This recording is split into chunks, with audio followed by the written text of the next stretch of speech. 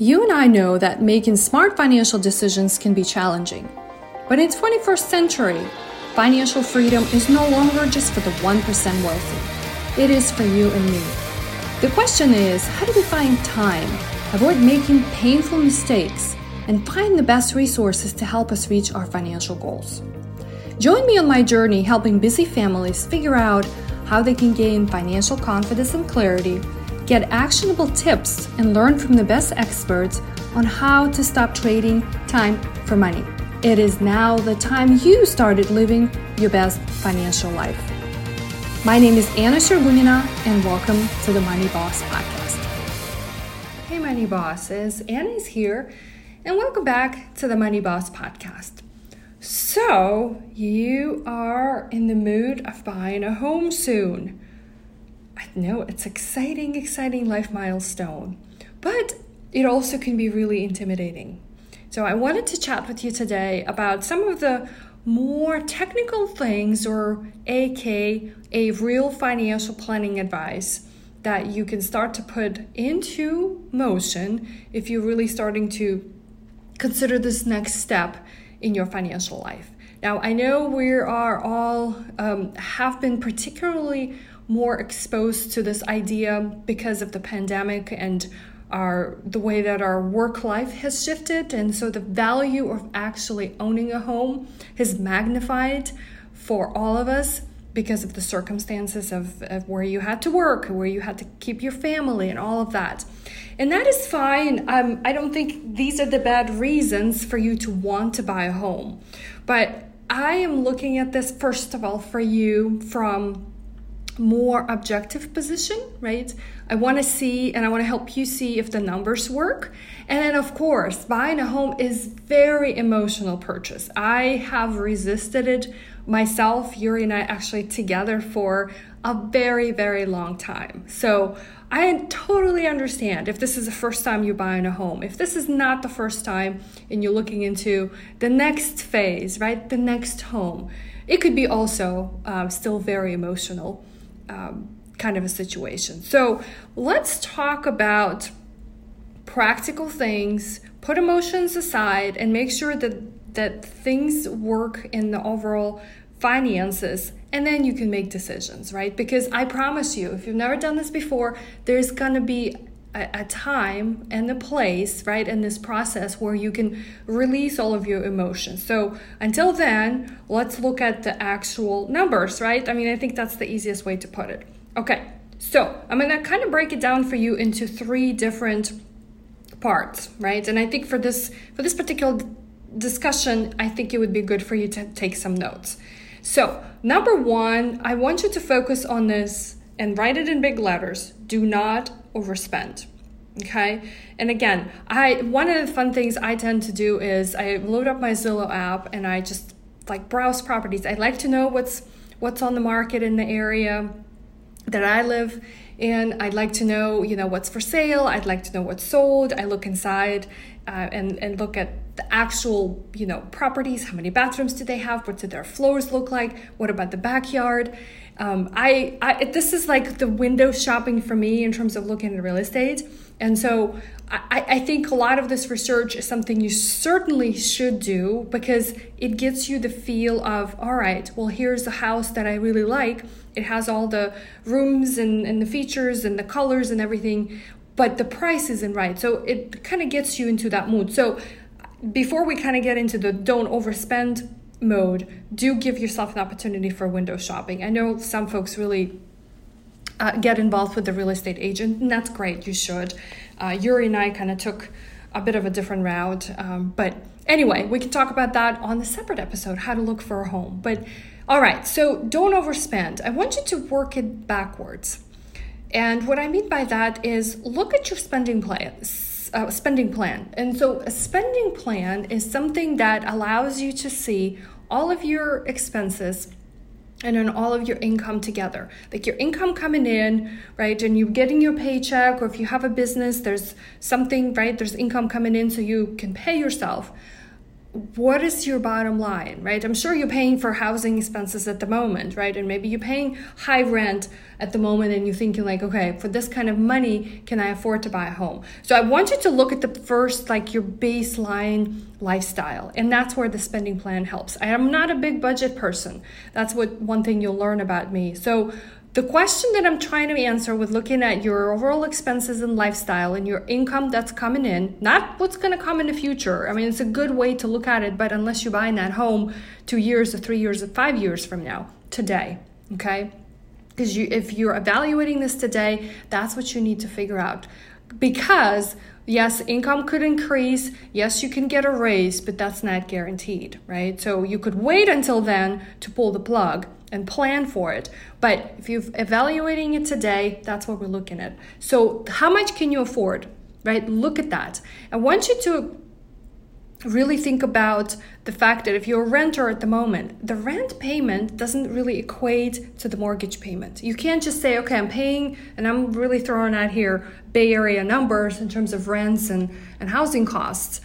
But whatever it is in your area, and some areas might be better in terms of rent payment versus the value of the home and a mortgage payment. But it's not always the same because there's more things that you have to pay for once you become the owner. I mean, it's just, that's where that emotional side of you is going to come out, and you're going to want to improve stuff. You're going to have maintenance on the home.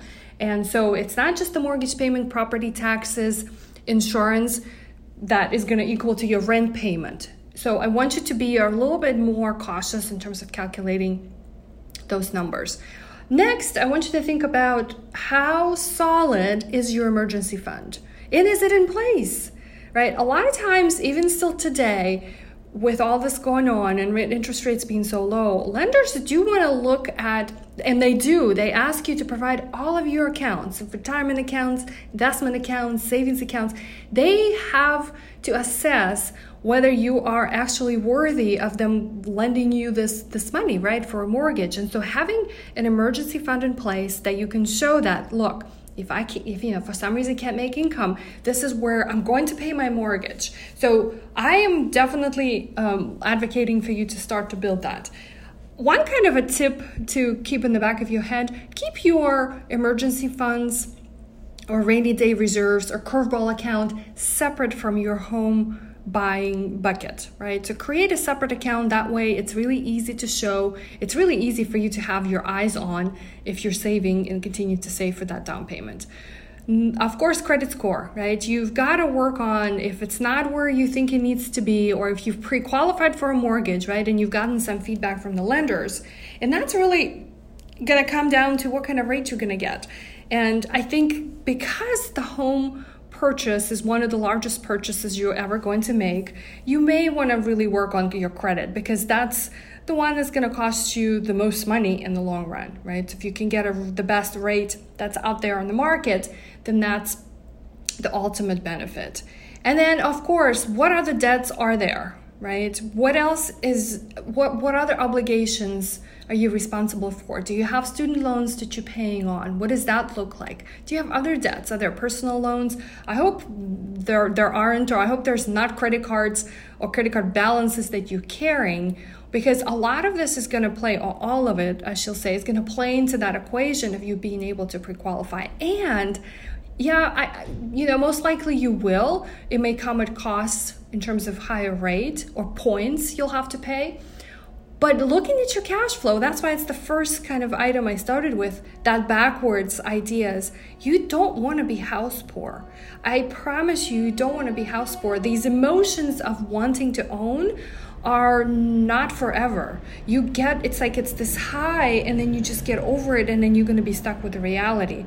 So I just want you to be sober, right? Sober mind, not drunk from the wine or whatever, but when you're making this decision, right, is what is it that you can afford? So don't overspend, my friends. It is definitely not worth it. And of course, I don't want to leave this out, because that's what really allowed you and I for all these years to focus on saving, right, instead of buying home earlier. And I think, of course, it's different for all of you. Everybody has different situations and needs. But because we had a target in front of ourselves, right? And it really didn't see the value of having to buy the home, because I still really truly believe it's not an ultimate asset, because you still have to pay for it. You have to put a lot of money down, but we can talk about this in another day. I'm still for you and rooting for you to get this exciting purchase. Okay, so please don't overspend it. Think about this in a lot more details. All right, my number 2 kind of area to talk about is the down payment. So set a down payment goal. Of course, it's all going to be driven by the purchase price, where you live, and what is it that you can afford, what is it that you already have, and also what's required, right? There are definitely lenders out there that would allow you to put less than 20% down, and that's fine. That's actually awesome. But again, that backwards working this into your cash flow, how are you going to be able to afford it? So when you're thinking about the down payment, how are you going to fund it? Do you already have savings in place and you've been saving, right? Or are you just starting from scratch and you're looking at this in terms of, I'm going to accumulate this much funds in the next however many years, right? So thinking about your timeline. Maybe perhaps you already own a home and there's quite a bit of equity that you've built up. I've had a lot of these conversations probably over the last, since October of last year, or even probably all last year, 2020 and heading into the 2021, with clients who have been, owning homes for a while. Rates were extremely low, and so refinancing or even thinking about cashing out and going to the next home. So what is that equity plan for you going to be like? Are you going to sell the home if you're wanting to buy the next one to get your down payment funded? Because there's some logistical steps. If that's not the case, then I'm circling back to the overall equation. Do you have your emergency fund in place? It's almost like this checklist. Check. What about the next bucket? The next bucket, if you're saving for this down payment, where is it coming from? If you have investments, I really highly suggest for you to think about, where are those investments? Are they all in the stock market? Are they in the bond market or real estate market or wherever? Are they sitting in gold? Or is it just cash sitting under your mattress? If it's a short timeline until you really want to pull the plug and make this purchase, you probably may want to think about reducing the risk of market fluctuations, because you want to have the funds available for this purchase once you're ready. So think about that. And then of course, where the rest of the funding will come from if it isn't already in these types of accounts. So you're going to borrow. That's also a strategy. You can borrow for friends and family, right? You can also borrow from other types of accounts. And I don't want to get into it too much today. I just want you to really think about the goal for the down payment. And so you see, it really comes from first starting to do a little bit of window shopping and knowing the area you want to be in, the prices for the homes. Could you buy a home that needs to be fixed up and, perhaps pay less money or save less money for the down payment, but have reserves to do a bit of improvements? And that's the route that you and I went. But it took us a little bit of time to figure out. Didn't really see it, right? I was looking first at homes that were just I wanted a newer home. I didn't want to have to do a complete remodel. And yet we still ended up doing quite a bit in the home that we bought. But I quickly realized that even the homes that were remodeled and, were selling for a little bit more in terms of prices, we're still not exactly done the way I wanted it. And so I figured, if we're going to do this, why not do it to a liking that we want? And so anyway, a home remodeling, a whole other project. I love to talk about that stuff, so we can do another episode on this. Now, my number 3 kind of point here is to give yourself a timeline. So establish what that timeline is going to look like. How long is it going to take you? And you may be surprised how fast you may be able to find a home that you really like, or you actually may be thrown off by the fact that it's really hard to get something. There's a lot of offers, or you aren't just going to find something that you really fell in love with and have to have. So just being realistic about this timeline. Sometimes life throws us into situations where you're like, I've got to move and I only have 2 months to do this. I hope not, but because the more time you have, or the better ahead, you're prepared, right? Financially, that's all I'm talking about. Because a lot of this other stuff, it really just falls into place, and it takes time for the dust to settle. The more options you're going to have, right? And it's not going to be not only emotional decision, because it always is. It's a home. It's a place where you create a lot of memories. You're raising your family. You spend a lot of your time in.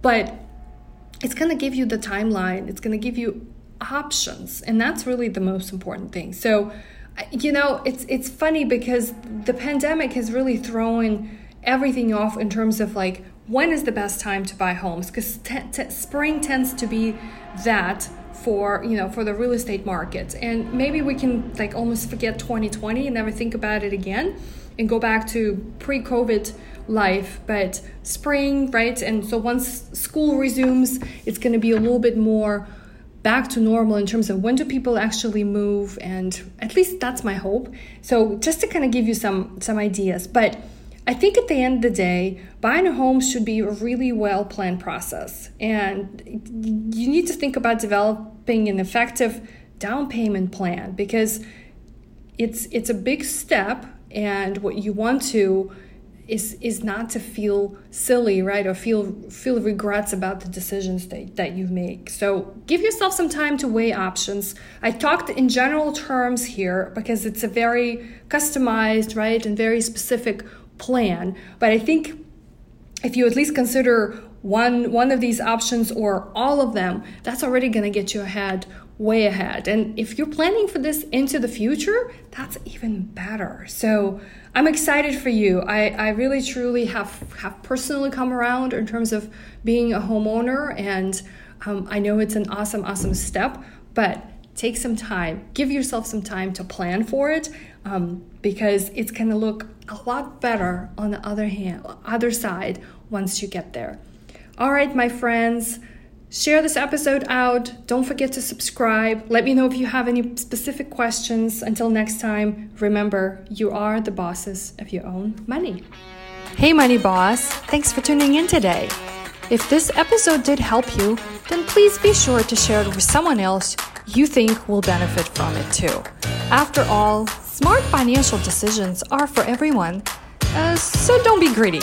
I hope I can help you even further by sharing with you how thousands of clients I worked with in my career over the last 16 years created their very own successful financial lives on their terms.